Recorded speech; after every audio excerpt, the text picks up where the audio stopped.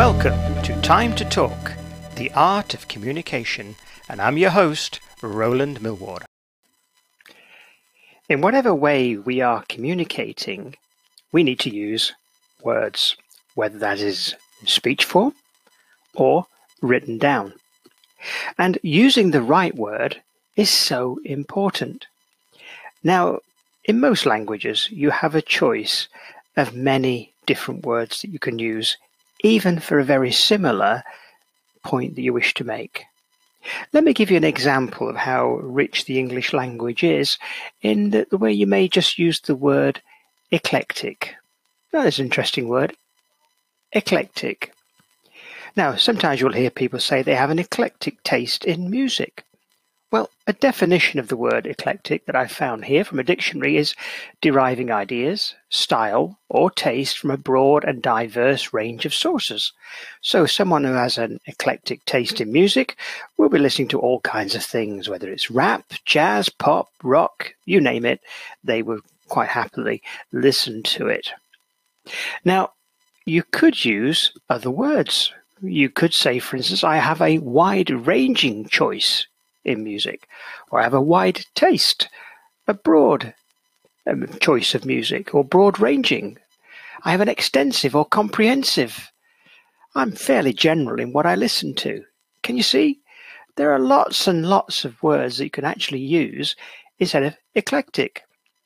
Now, it may be that you're talking to an audience who may not know what the word eclectic means.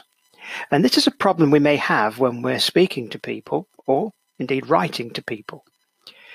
So make sure that when we're using a word, that our audience will understand it. This gets even more important if we're using technical terms, that we are speaking to an audience that's not familiar with those technical terms. Maybe you're presenting for your business to people who don't understand all the jargon. So you need to put things across in the right way. So if you have to use a word, for instance, if we were using the word eclectic, you may then just clarify what that actually means. I have an eclectic taste in music, a wide-ranging taste. You could put it that way.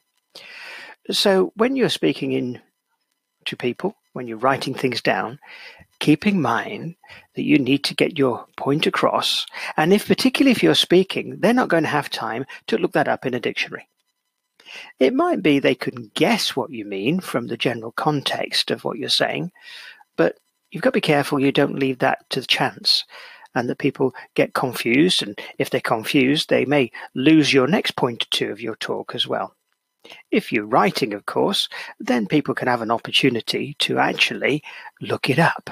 So that's not a bad thing in some ways because it expands our horizons. It helps us to learn more new words. And I always encourage people to look up words that you don't understand, learn them. And then if you're using a dictionary, you spot a few other words in there at the same time, learn those and add to your overall knowledge of the language which you speak. So let's make sure that when we're communicating, that we use the right words. And the right words can also include the way that we're talking to people at any one time.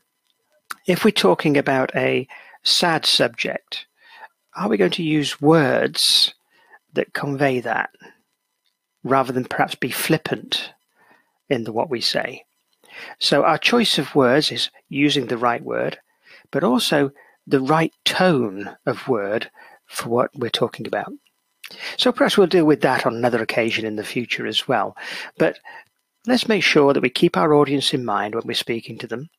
Let's also broaden our own knowledge of the language that we speak. So obviously I'm speaking to you right now in English. That is my language, and you're listening in English.